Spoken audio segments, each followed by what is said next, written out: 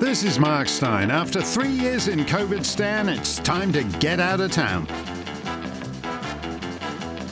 So join me on the 2023 Mark Steyn cruise, sailing from Italy to Croatia, Montenegro, Greece, for a full week of sun, sea and civilizational collapse. I'll have special guests from around the world, from America, Canada, Australia, Britain, Europe, and we'll do all the things you like about the Mark Steyn Show and Steyn Online, but close up and on water. More details at steynonline.com or marksteincruise.com. The Steyn Online Clubland Q&A begins right now.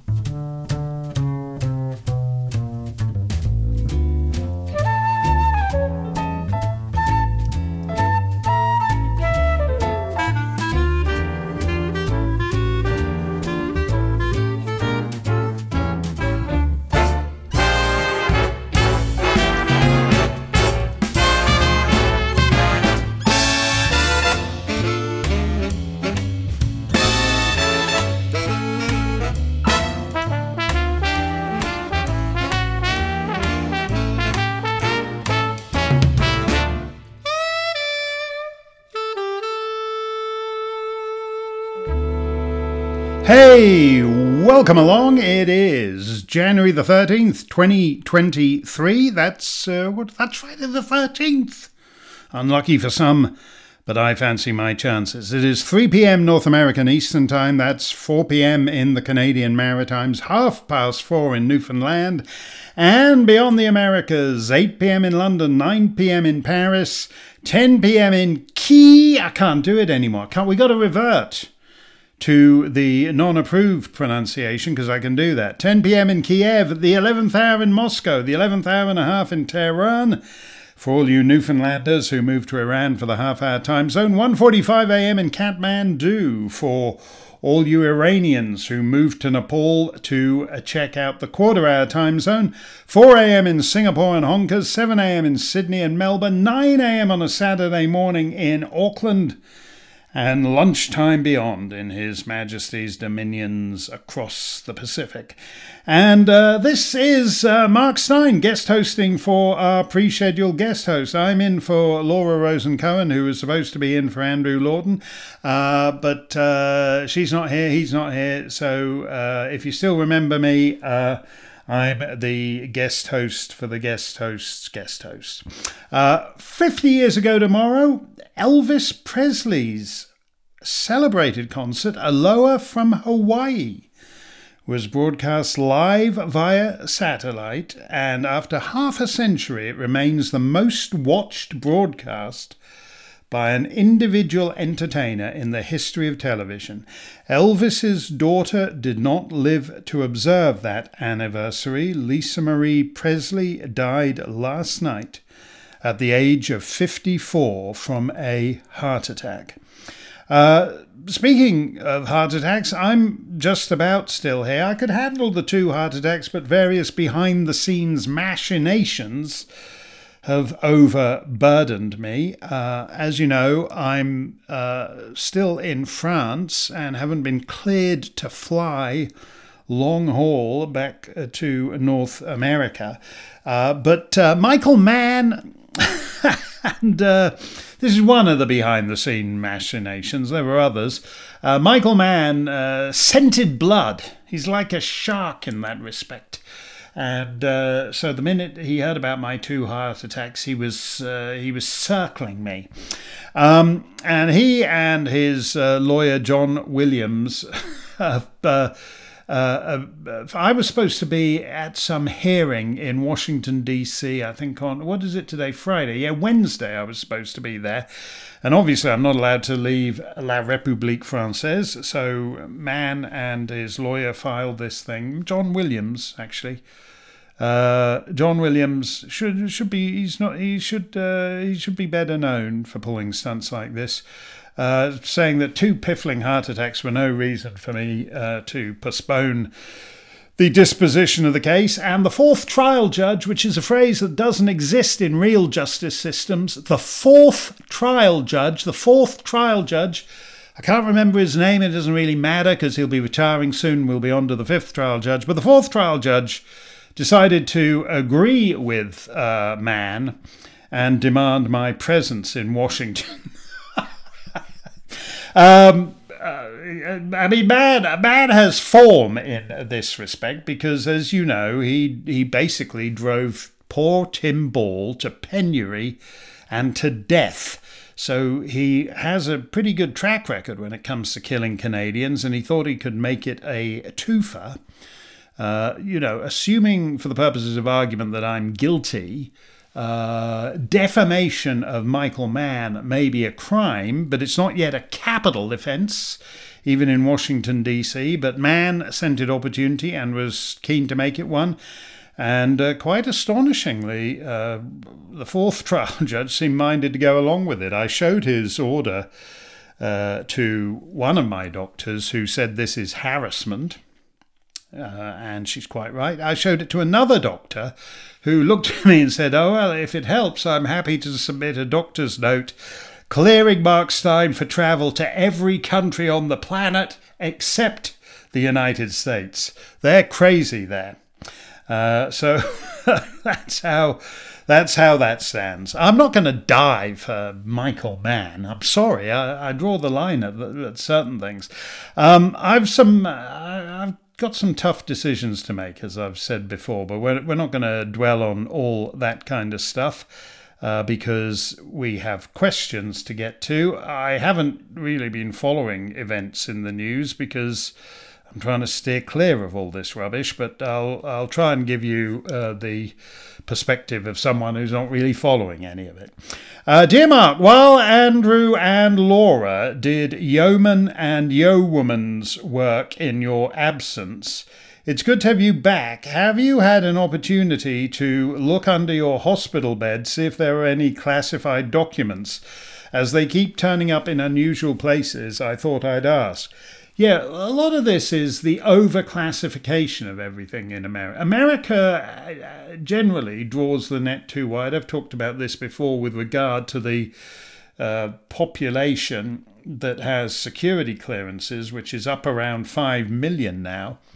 That's the population of New Zealand, all with super secret security clearances. As I always say, there's a reason why James Bond is 007, because there's not meant to be many top secret guys. Once you have 005,000,007, it's just a racket, like everything else is.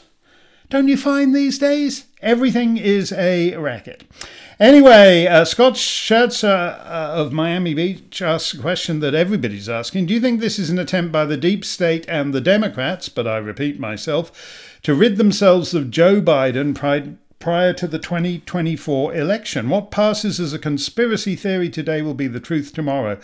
Take good care of yourself, and I look forward to seeing a tanned and rested Mark Steyn on the cruise, which is coming up in July. If you haven't booked your luxury stateroom or your berth in steerage, whatever you fancy, because you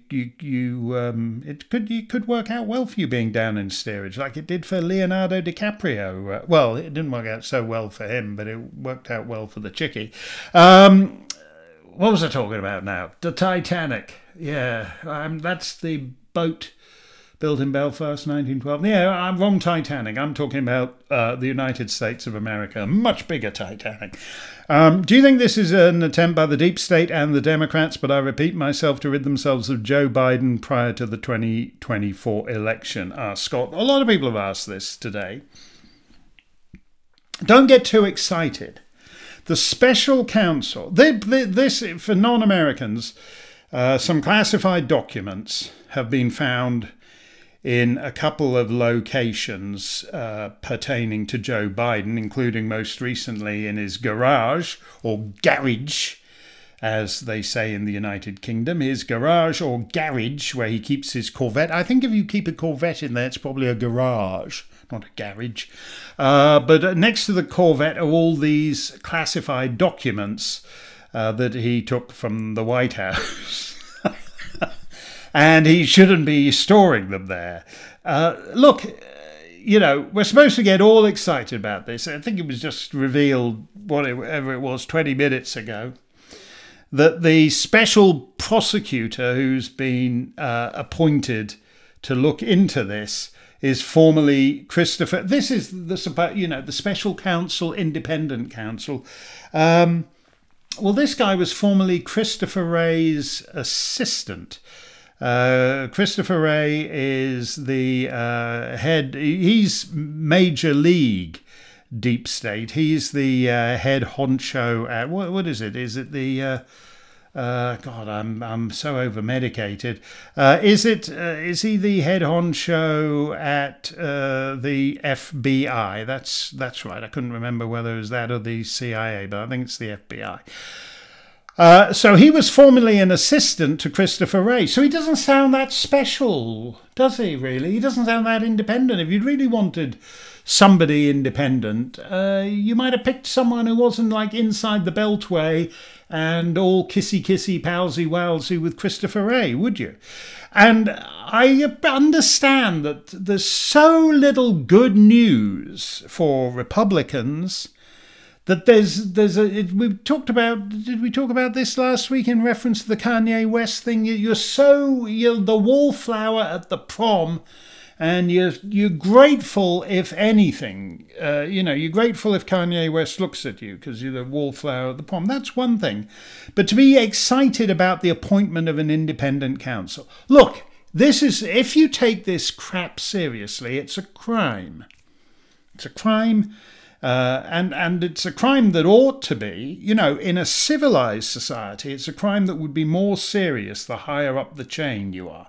In other words, if you're a girl in the typing pool or you're a motorcycle courier and you accidentally, misplace one of these documents or you take it home with you or whatever, that's one thing. But when you're high up the chain, like the president and the vice president, you're told again and again and again, because you're generating all these classified documents. So it's laid on the line all the time that you're not meant to do this. But because it's the dirty, stinking, rotten, corrupt Department of Justice, only nobodies go to jail over this. Only nobodies. Hillary Clinton. We know how this goes for big-time Democrats because James Comey came and did it live on television. He said, oh, yes, Hillary Clinton had hundreds and hundreds and hundreds and hundreds of classified documents on her private server. That's a crime. Let me know when Hillary's up for parole, will you? And now the same stupid people who sat and watched that. Oh, this is very serious for Biden. Oh, yes. Let me know, just before you ask the question, let me know when the last time a big shot Democrat in one of these endless investigations was ever treated like some lowly guy in the typing pool. It's the dirty, stinking, rotten, corrupt, and again, this over Machiavellian analysis. You see, this is the Democrats are getting ready to throw Joe Biden under the bus. Wait a minute, this guy has just had, one of the most successful midterm elections in history. In the history of the United States. It was all supposed to be this incoming red wave, and what happened instead was the Republican catheter leaked a barely discernible droplet on the Democrats' shoes. And that was it, the red wave. So they're not really interested in punishing him. As I've said last time, he could actually die the day before the Iowa caucus, and the Democrats would still determine to drag him across the finish line in November just to prove the point, like they did with the guy from Young Frankenstein in Pennsylvania, the putting on the Ritz guy in Pennsylvania, And by the way, he's going to be the candidate if Joe Biden is dies too soon. You know, this is all the horse race crap. I just can't. Is just so silly. Americans, more than anyone, have lost their country. The other Anglosphere, which is basically His Majesty's dominions, Canada, Britain, Australia, New Zealand, etc., etc., they're in big trouble too, but they're in big trouble because they've imported American bollocks from American universities, right? You're losing your country, and the way to get your country, and then because of the language thing, as I've said before, the West gets more Western the further east you go. So when you're in Western Europe, France thinks wokeism is all rubbish and all the rest of it. When you get into Central and Eastern Europe, places like Hungary, they also think wokeism is rubbish and they're prepared to do something about it. So this is an American problem. And the idea that it's going to be solved, thinking, this is the Democrats are going to move against Joe Biden. It's not. It's got way beyond that now. And, you know, I understand the horse race. The horse race stuff isn't really fun, not when you stretch it out over 2 years. We don't know what's going to be happening in 2 years. But the fact is, Joe Biden was dead in the midterms. He was dead for the 2020 campaign. It doesn't make any difference. He's a huge hit. And again, there's this head fake element, you know. This is now we've got a special prosecutor who was Christopher Wray's assistant. You know, how many times do you have to go through it? I watched the Rube Wright, and we even produced special jingles and effects for I can't do the Durham report because I've had 2 heart attacks. So I can't do the Durham report. I can't do it. But you've been through all this before. You've been through how old are you? How old do you have to be to recognise, you know, what is it? Who's always setting up all these church committees? That's as in Frank Church. We're really going to get. Let me know when anyone you've heard of on the Democrat side goes to jail. Joe Biden is. Joe Biden hasn't been any good. He hasn't made any sense. He's not only weakened America's position in the world, but he's weakened your position at home. And what did the Americans voter do with that? Just a couple of months ago, they rewarded him for it. So this all this idea that this means that he's done for, they're turning against him and all the rest of it. Democrats generally don't do that to their own. Let's see what else we got here. Michelle says, "Hi Mark, what do you make of the shutting up of MP Andrew Bridgen?" This is the Westminster MP. He's a Tory. Or he was a Tory. He's been kicked out of the Tory party caucus now for raising a flap about those injured and killed by vaccines, which, as you know, has been a big subject that I've been covering all year with people who've become very dear friends to me because they've lost their loved ones or they've had their life ruined.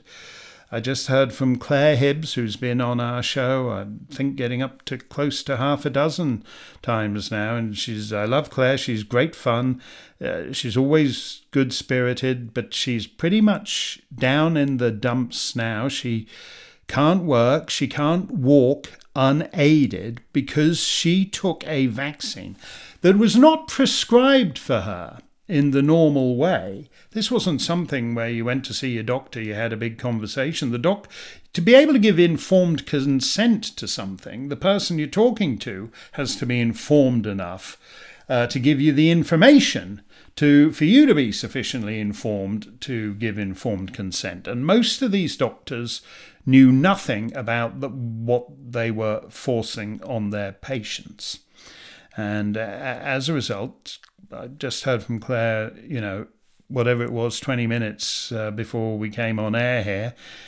And she's in a very bad way. Can't walk unaided, and the government is stonewalling. Now, Andrew Bridgen raised this in the House of Commons, and God bless him. And he then quoted an Israeli doctor on the subject. Quoted him accurately, as far as we know. And he got kicked out of the caucus because the quote he was quoting said it was like the Holocaust. Now, I don't do Holocaust comparisons myself because I don't generally feel it's helpful, and I would have advised him not to do that. It ought to be enough that it's the biggest public health scandal in our lifetimes. But because he compared it to the Holocaust, we've now got idiots like Nadim Zahawi, the boo-boos, the Chancellor of the Duchy of Lancaster or whatever he is. So there's no place for this in our political discourse. You're allowed to. So I'm sensitive to this because I accurately quoted a Norwegian imam and then got ensnared for 2 years in Canadian Human Rights Commission hell because the position of the complaining members of the Canadian Islamic Congress was that even if what the big shot Norwegian imam said was quite accurate and accurately quoted, it's a hate crime for me to accurately quote the hateful statements of imams. So I don't like a world in which you can quote somebody and then basically he got kicked out of the Tory party because he quoted some guy. The fact is they're anxious to shut this down. They're anxious to shut this down. And the fact that because somewhere this gets worse and worse the more you tug at this thread. We're asking the entire governing class of the Western world, except Sweden, for the last 3 years to admit that they did something very wrong and that most of these nations are continuing to do something wrong, including, as in America, jabbing 6-month-olds. This stuff, I'll just give you for instance, because I'm seeing a lot of heart doctors at the moment, and the heart doctor I was talking to the other day said that a lot of the things he's seeing, the effect of the COVID vaccines when it comes to heart disease, heart damage, heart attacks, is to accelerate the process. So you might not have got the heart attack until you were 87, but because you had 2 jabs and a couple of boosters, the heart attack you were supposed to get at 87 shows up a couple of decades earlier. We need not to shut up fellas like Andrew Bridgen. We need people to recognise that it's a part that there are now sufficient numbers of dead and injured for respectable persons, such as backbench Tory MPs, to be able to talk about it without losing the party whip. We have another Michelle. It's not only Friday the 13th, it's which I thought is supposed to be bad luck, but how much bad luck can it be when you've got a 2 Michelle show? So we had a Michelle with 1 L, and now we have a Michelle with 2 L's. I'm not going to say which I prefer.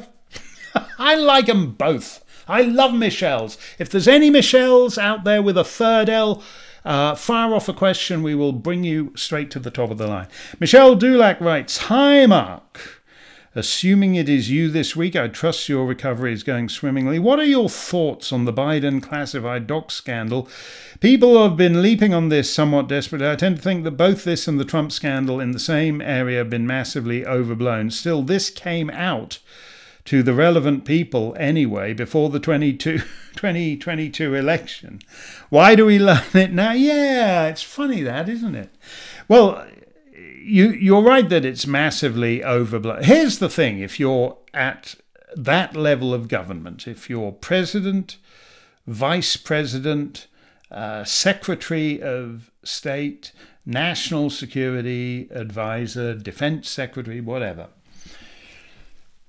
because of the overclassification of things in the United States, what it means, the principle applies more broadly in that there are now so many laws against so many things that whatever that figure was, the average person breaks 300 laws in the course of a day. What it means, it's like the tax code. The tax code is so huge and so bloated that what the prudent taxpayer does is try to place himself in the zone, in the zone of where you're not going to attract anybody's attention. But if you do attract somebody's attention, they'll find something.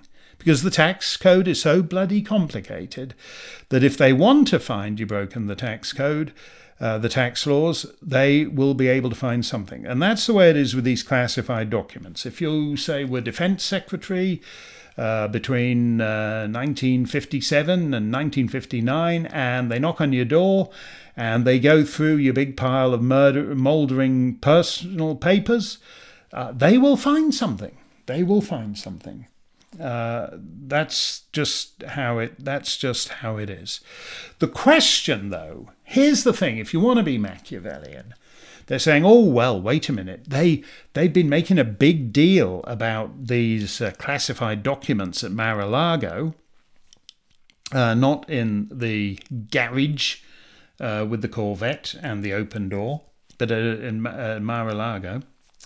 The Trump classified documents, and people say, "Oh, you see, what they're going to do is they're going to say, find him guilty of taking the classified documents, and he won't be able to run in 2024. But if you want to be really Machiavellian, think of it this way. They've now found Biden up to his neck in the same crime as Trump. Is that in order to get Biden out of the race, or to say, what the hell, it's a wash, so it keeps Trump in the race because we think Trump is the only guy Biden can beat? I don't know whether they're right about that, but there's a lot of Democrats who will tell you that.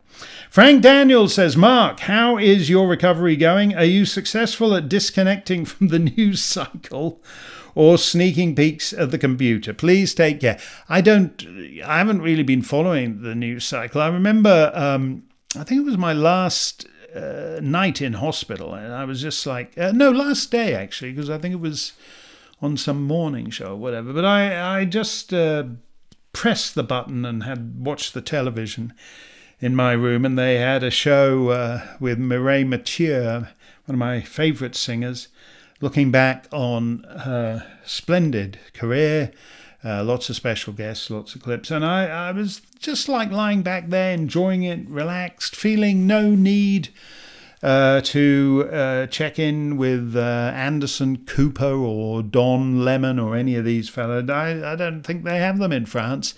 And so I was completely relaxed and enjoying it immensely. And that's more or less the way I watched a bit of that. With my daughter over Christmas, we watched a couple of movies, but I haven't been. I've been disconnected from the news cycle because I don't like the cycling. After a while, you've cycled and recycled and re-recycled through it a zillion times, and the names change. But the problem is the biggest stuff that's going on, which is basically all the institutions of the Western world have been hollowed out and are now and their purpose has been completely perverted. And of course, conservatives, particularly the Rube right, have all just said, I'm not really, this is ridiculous. I don't want to hear about transgender things. It's just ridiculous. Well, no, it isn't. You may strike you as ridiculous, but nobody who matters thinks, including established churches, governments, doctors, lawyers, all working together to dismantle human biology, to eliminate men and women. That's a big thing. It's bigger than whether Lamar Alexander is 2 points up in New Hampshire. That's rubbish. and will make no difference to your life whatsoever.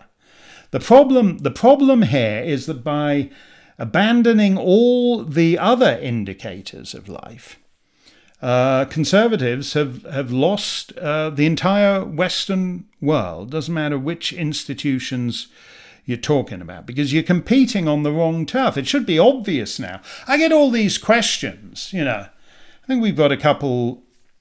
Let me see. Yeah, I think we got a couple coming up about who's operating Joe Biden. But you could ask the same question: who's really operating Jacinda Ardern? Who's really operating Justin Trudeau? Who's really the fact of the matter is that if you're willing to ask that question about the opposition, the same question obviously applies to Kevin McCarthy or Mitch McConnell or whatever.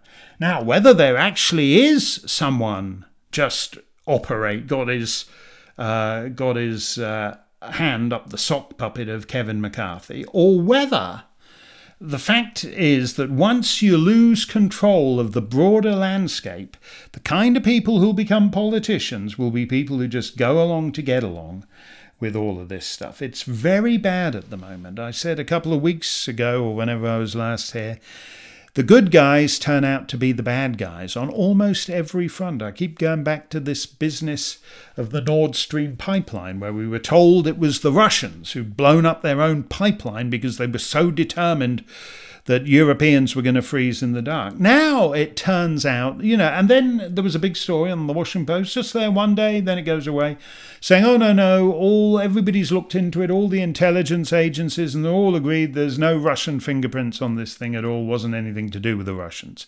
In other words, so it was one of our guys, however you want to define that, whether it's the Yanks, whether it's the Europeans, whether it's Zelensky himself in Ukraine, flush with all the dosh that has been lavished on him by Western nations, far more than he needs really to fight this war, then the good guys turn out to be the bad guys. That's the salient.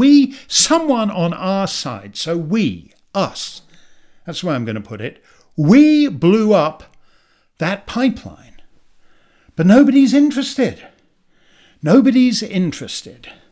The bad guys we are the bad guys. Whatever that scene is, that German thing or whatever it is, we are the baddies. And that turns, we are the bad. Here's the thing, we've got enemies. We're up against Islam, we're up against China. But the real bad guys, the people who are destroying us, are within our borders. They're the medical establishment that goes along with the child mutilation. They're the churches that just surrender to the weediest kind of moral equivalence. They're the schools that are actually a form of institutionalized child abuse.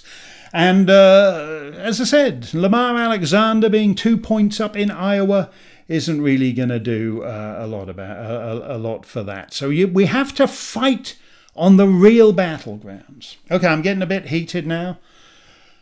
My doctors don't like that. So let's have a little music break. When I started doing obituaries, the subjects, the deceased, were born in the 1880s. Now they're my contemporaries. Terry Hall died a couple of weeks ago. I hadn't seen him in many years, but he was the lead singer of two British pop groups of 40 years ago, the Specials, who were two-tone ska revival or some such.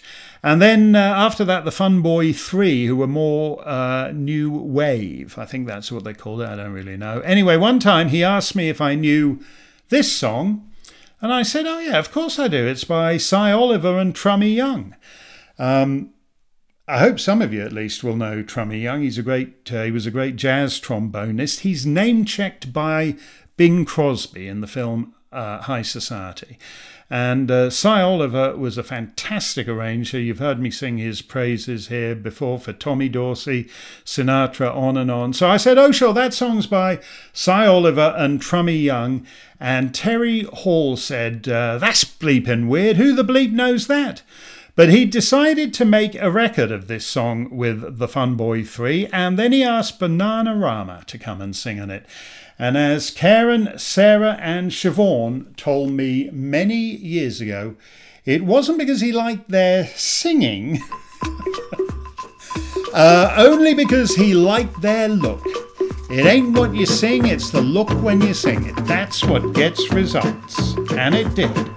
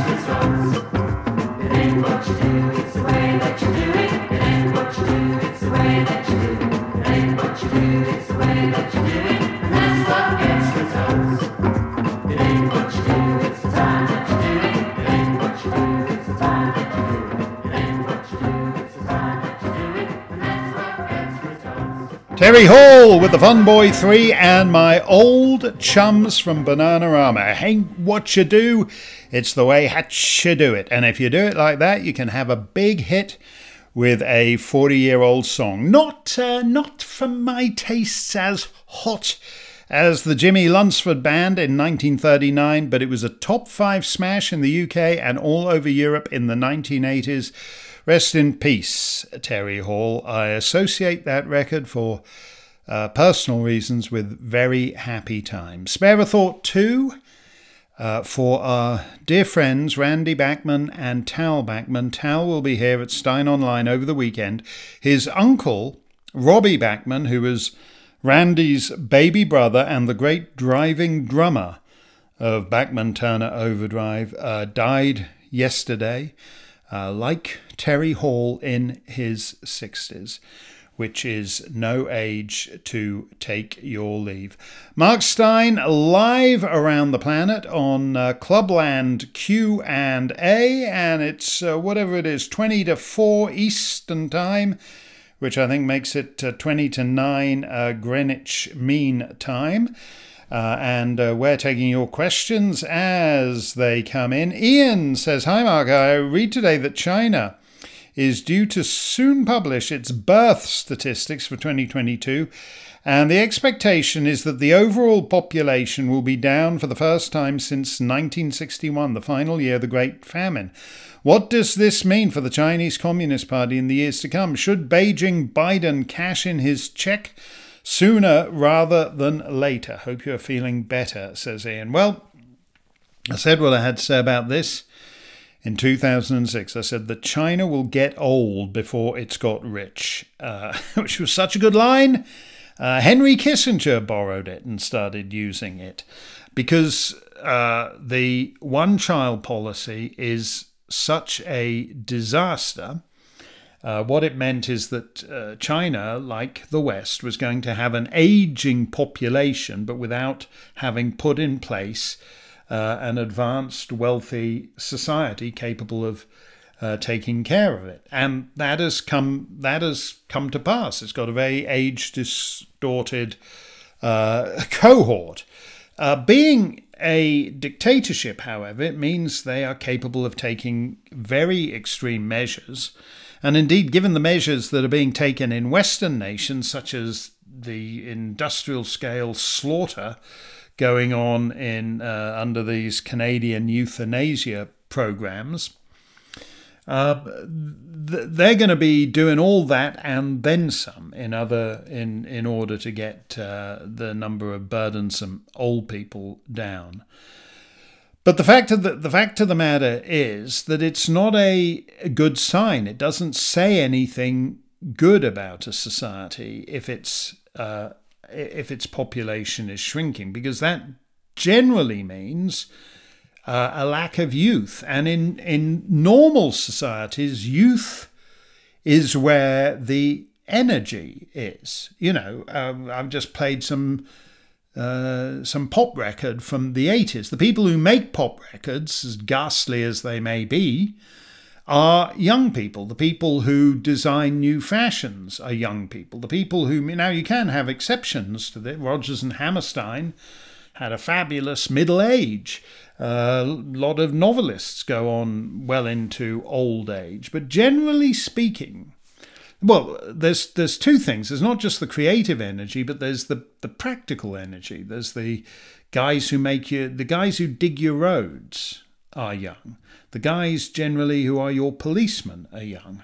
The guys who are your soldiers are young. And so the timing at which you become a sort of great retirement home, like Japan is well into, is very difficult to get just to the right stage. One of the problems with this Ukraine-Russia war is that both nations fighting it are in a demographic death spiral. Russia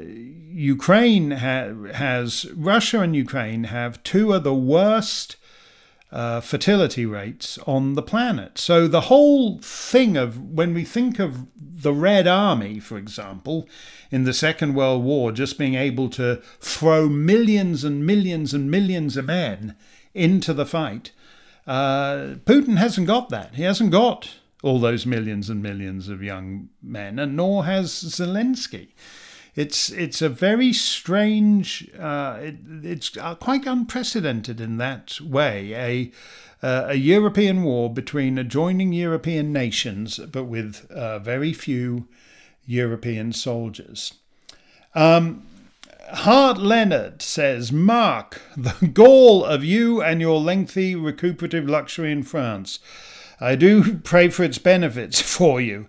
On the topic of France, while it is the right, nay, duty of every red-blooded English speaker to make sport of and denigrate the French whenever possible, I've always admired their strident defence of their culture and language. But in your time there, have you noticed any of our perverse Anglo-wokeness creeping into French society? Are the young people there proving susceptible to the insane political correctness of the English-speaking world? I understand that tattoos have become popular among the youth. A bad omen.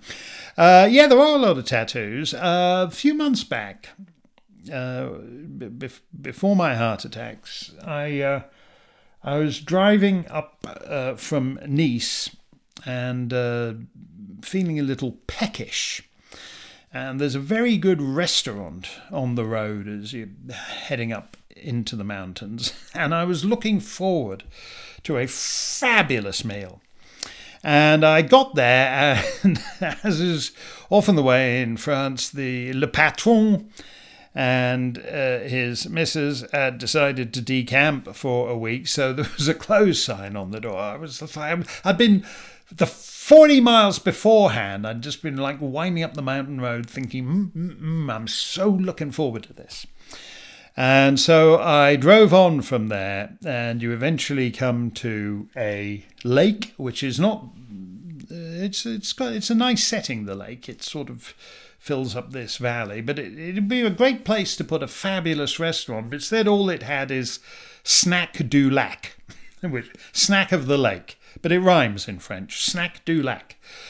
So I decided to go into Snack du Lac, and they had young, pretty waitresses, but who were all, the three of them, I think they were sisters or cousins or whatever, were all cut. They were rather underdressed, particularly for an autumn day, but they had all their tattoos out on display.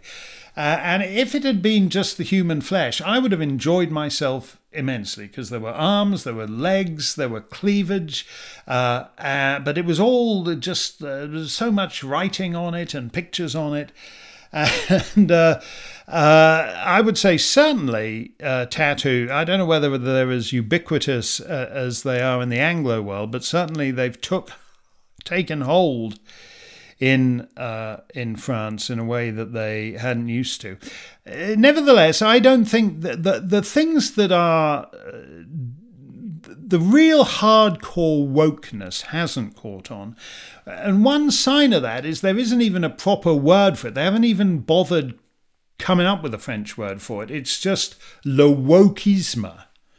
Wokeism, le wokisme. In other words, it's just some Anglo thing. And it is interesting that, for example, you can find big shots in the Teachers Union, big shots in the Ministry of Education, who will be willing to speak up against it, which you certainly can't do in most Anglo countries, which I think is a good sign. Simon Arnold says, "Hi Mark, welcome back. What music and books have you been reading and listening to while recovering?" Well, I've been listening to a lot of Serenade radio because my doctors had a look at everything I do, and the only thing they really thought was safe for me to do was my show on Serenade Radio. So I've been listening to Serenade Radio and a couple of the French stations. We'll come back to that in a minute. As to reading, I read this. I can't even remember the name of the fellow who wrote it, but he's a big best-selling British author, and he wrote this contemporary thriller. And I thought, I can just handle a thriller. The thriller is about a guy who finds himself in terrible predicaments where he has to act in order to save his son, in order to save his daughter, in order to save his wife, in order to save his dog.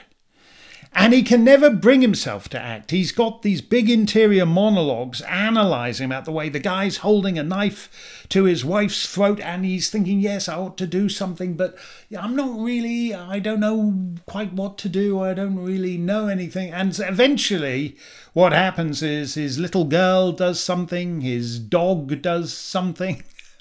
They all do. They're the ones who act and help the entire family from being slaughtered. So it's weird because the effect is a bit like watching Tom Cruise in Mission Impossible or Bruce Willis in Die Hard, where Bruce and Tom do bugger all, and all the action is performed by Keira Knightley, Shirley Temple, and Lassie.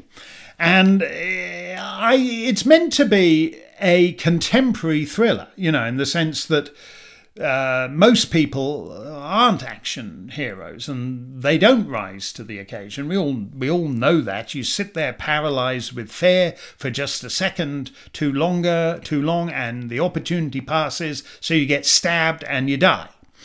But that doesn't really satisfy the needs of the genre. So I've read this book, which bored the hell out of me.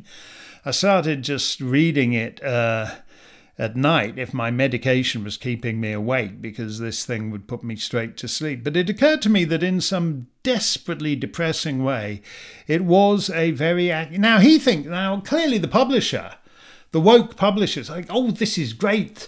It's a thriller with a useless bloke. But it isn't satisfying that, and it actually reminded me that so much of our storytelling... the point I often make is, for the first time ever, really, we live in an age of corporate storytelling, because the decisions that are made with regard to the Marvel Comics guys or the Star Wars are not made by one presiding creative intellect, but they're basically made by studio vice presidents and things. So we have corporate storytelling, which is bad enough. Then when you read a novel and the novelist has subscribed to all the stupid delusions of the corporate storytellers, things are really in a bad way. Speaking of books, Eric Dale says, so I guess Prince Harry's book came out and the world is united in asking the following question: is Harry actually retarded? We all know he's an idiot in that he constantly makes bad decisions and doesn't think things through, nor show an inclination to do so. But while we've been laughing at him, has he actually legitimately been mentally disabled this whole time? An idiot can always improve if he just puts in the effort. So making fun of him is both a duty as well as fun, but going after a person with a real disability is just cruel. Is Harry riding the short bus? Is he licking the glass? Did Meghan marry a less endearing Forrest Gump?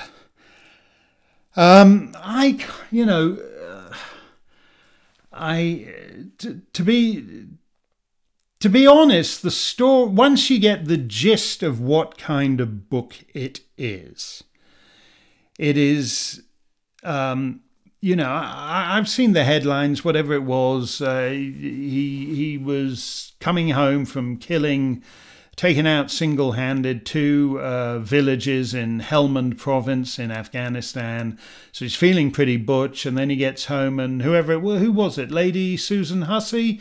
Octogenarian lady in waiting beat the crap out of him when he gets back. He took him into the butler's pantry at Balmoral and beat the crap out of the guy, and and then performed the circumcision on him and William just there on the floor of the butler's pantry. Is that it? I've got the gist, the elements of it. But the whole thing is so weird. As I said, I met, it's pretty, not all of the royal family, but like 90% of them over the years.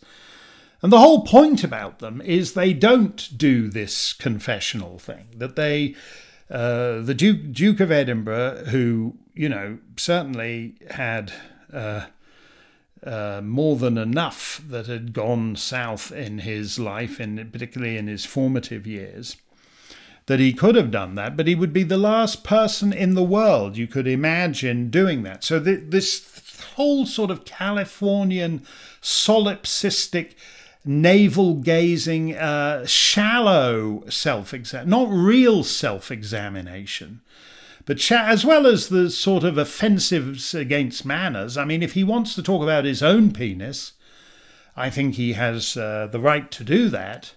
But I don't think a chap has the right to talk about another fellow's penis in the way he does about his brother. By the way, this business of whether or not the royal family are circumcised has been, he said, it's been, my penis became a matter of public interest. He's the guy who's at war with the tabloids because they decide everything is a matter of public interest. You don't reward them for that. His whole position when he sues is that these things are private. Now he says, oh yes, well, they keep talking about my penis. So here it is. The one of the great few remaining mysteries on Earth was the talk about whether or not the royal family were circumcised. And Bagehot, Walter Bagehot, the great English constitutionalist, his whole thing about monarchy was that you don't let daylight in on the mystery. And you couldn't ask for a more basic example of that than letting daylight in on the mystery of their penises. Anybody whose penises are fascinating at a certain age. You know, if you've been to a boys' school and so you've been in group showers and everybody knows about Cavaliers and Roundheads, English Civil War, but the but the idea that you then go and talk about it and you talk about this is the antithesis of you can't be I mentioned where did I mention this? I think it was during the Platinum Jubilee. The Queen was a great George Formby admirer. I'm leaning on the lamppost at the corner of the street in case a certain little lady comes by. Playing his ukulele. And the Queen loved, and there were slightly naughty songs too, George Formby sang, with my little stick of Blackpool rock. But the Queen, as Princess Elizabeth, knew all the lyrics. And a few years ago, she was asked to become president of the George Formby Appreciation Society. And Her Majesty was reported to be absolutely thrilled by this and was minded to take it up. And at that point, one of her courtiers, her private secretary or the assistant private secretary, whoever it was, said, with respect, ma'am, you can be head of the Commonwealth or president of the George Formby Appreciation Society, but not both. And the Queen accepted that. And likewise, you can be a guy who talks about his penis, who lets daylight in on the mystery of his penis, who talks about his little stick of the Blackpool rock, or you can be a member of the royal family. But you can't be both. So if you're a member of the royal family, you don't talk about your little stick of Blackpool rock. So I'm not, you know, I just think this is I think he is damaged. But the point is, again, you know, if you're in the royal family, you know, he lost his mother at an early age, and people say, oh well, you must remember here's the thing, his wife, the Duchess of Sussex, Meghan, is in her 40s. He is pushing 40. He's 39 this year. He's not a young, damaged child. He's a middle-aged man, right? His mother was dead by the time that he's the age he is now. His mother was already dead. You know, you can't be... This idea that he has become the embodiment. This middle-aged man has become the embodiment of the eternal adolescence that is of the Western world, which again isn't a political thing. You can talk about it and it doesn't do anything to put you 2 points up over Lamar Alexander in the Iowa caucus. Won't do anything for that, but it's actually more important than most of the other crap. We have an infantile world. And this man, this middle-aged man, who is now older than his mother was at the time she died, is the embodiment of that narcissistic permanent adolescence. Makes me want to vomit.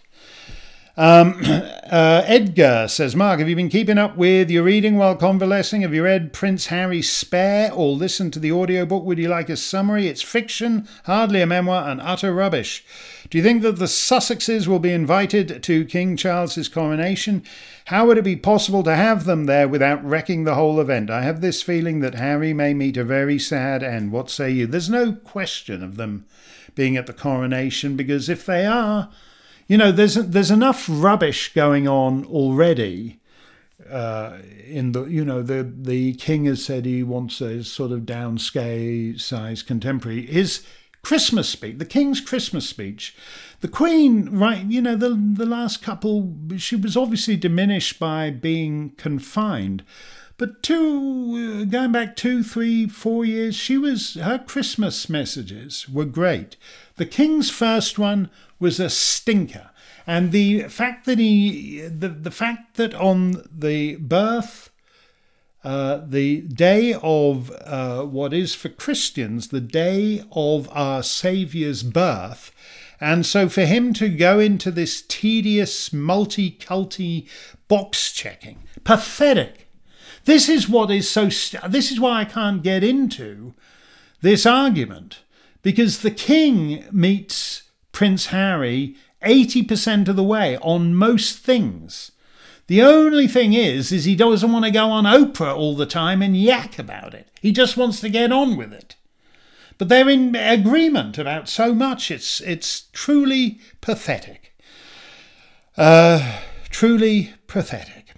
Gregory Lawton, this isn't really a question, but Gregory Lawton says, yeah, you're back. I was worried, Mark. Not as worried as I was. The notorious Mr. J says, to Barkago, this is a general sort of question. Are all the news items we emote over trivial, with us missing the big picture?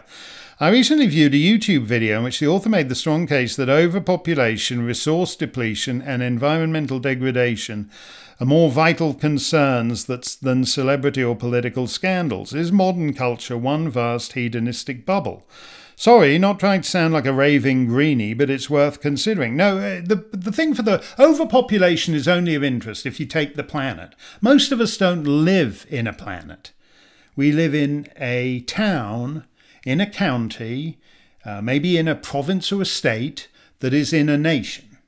And so the fact of the matter is that it's the underpopulation, the fact that we've given up on the future in most of the Western world, whereas the bit I quoted from Cardinal Pell, George Pell, who died a couple of days ago, and I quoted the thing he did on that radio show. He and I and Michael Duffy were on the ABC, where he made the comparison with Russia and Yemen, and on the present population, tiny little Yemen that I think had 4 million people, back when in the 50s, when Russia had 105 million people, and by mid-century Russia will be back to 105 million people, and Yemen, tiny little Yemen with its 4 million, will have caught up with the 105 million. So it matters that this whole, the earth has so many people. That's not what's important.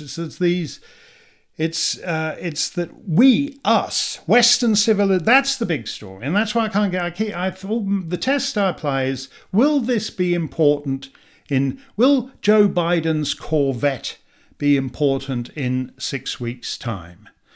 The big story is that Western civilization is going over the cliff. It's not going to be around much longer. The fact that it's happening on America's watch ought to be a source of great shame to Americans, which is why you should stop waving the Constitution and actually think about this, why it's happening. But that's the big question. The test I always apply, look, this is everywhere now. Is Prince Harry's circumcised penis going to seem important in 6 weeks, never mind 6 months or 6 years? Because I'm in the big picture, and in the big picture, Prince Harry's penis is just a bit part. So that's how I think of it. I'm sorry I'm losing my voice a bit here, but I do want to say, before we check out today, I do want to say thank you so much for all your good wishes over this last difficult month. It's been so kind of you, and I am very touched. And here's a song that says, if you'll forgive me getting a little sentimental, maybe even a little maudlin. But here's a song that says how I feel about you and all your kind words, for which I'm so grateful. As I said, I'm in France and stuck here a while yet. I'm trying to stay calm by listening to the classical station, mostly, but every so often it plays an English language standard as sung by a Frenchie. And most of these were driving my beloved daughter nuts when she was here over Christmas, and eventually she said to me, "Don't you sing in French, Dad?" And yeah, I used to quite a lot. There was a period when I used to get asked on French music shows, not because my French convo was that great, but because I remembered all kinds of French lyrics that most actual Frenchmen had apparently forgotten. You will know this tune very well, but the words are by Henri Conté, an amiable fellow who also wrote Les Paroles Françaises for Many a Tear Has to Fall, but It's All in the Game, and Do Not Forsake Me, Oh My Darling. In the case of this song, I prefer his French lyric to the English lyric, so that's the version I like to sing. J'ai ton sourire dans mon cœur. I have your smile in my heart. I have a ton of things in my heart right now, but as crowded as it is, I hope there's still room for your smile in there. Claire McInerney and Nick Moss have clarinets in hand and will play us in.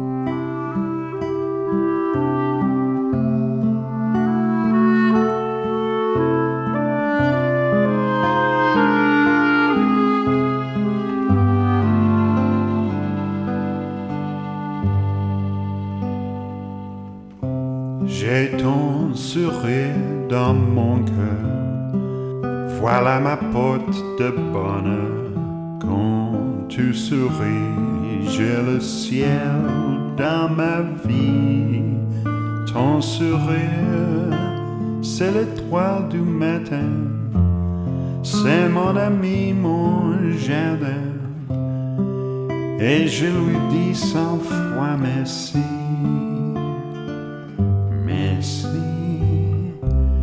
Et quand une rose fleurit, c'est qu'en passant tu souris. Ma fleur d'amour, ma cocarde, un beau jour, tu souris et la vie te répond.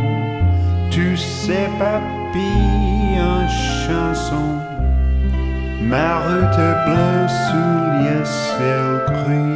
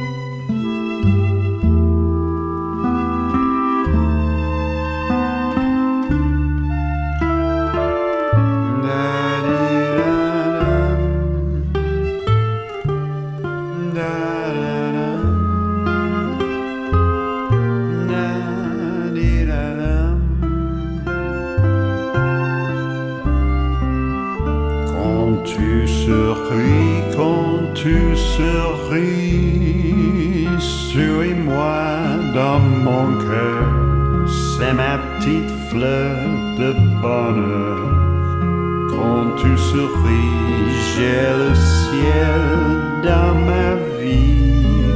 Souris-moi, mon amour, Suis-moi, tout s'illumine par toi. Ma route est bleue sous le ciel gris. Quand tu souris,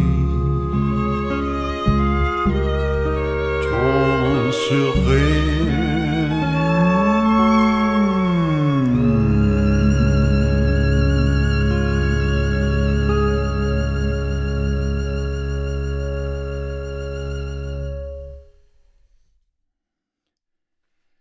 A song from me to you. Music by Sir Charles Chaplin. Paroles françaises par Monsieur Henri Conte. Played by Charlie Brown on violin, Hugh Davis on guitar, Don Richardson on bass, and as I said earlier, Claire McInerney and Nick Moss as our wind section, all arranged by Kevin Amos. I'm clearing out the trunk here because given my breathing difficulties right now, that Mark Steyn is probably gone forever. Nevertheless, j'ai ton sourire dans mon cœur. I have your smile in my heart, and I thank you for that, and I will hold it there forever. Rick McGinnis's Saturday movie date, Tal Bachman on Sunday, all coming up at Steyn Online. Stay safe, stay free, stay well.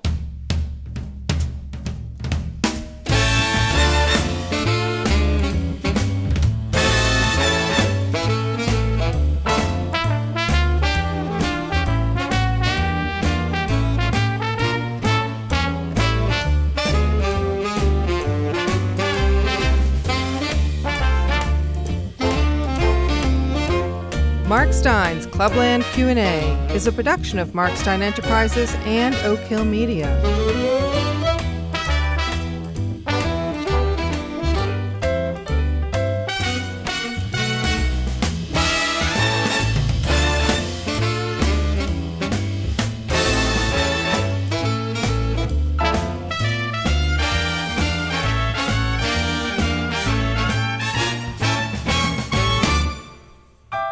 All rights reserved.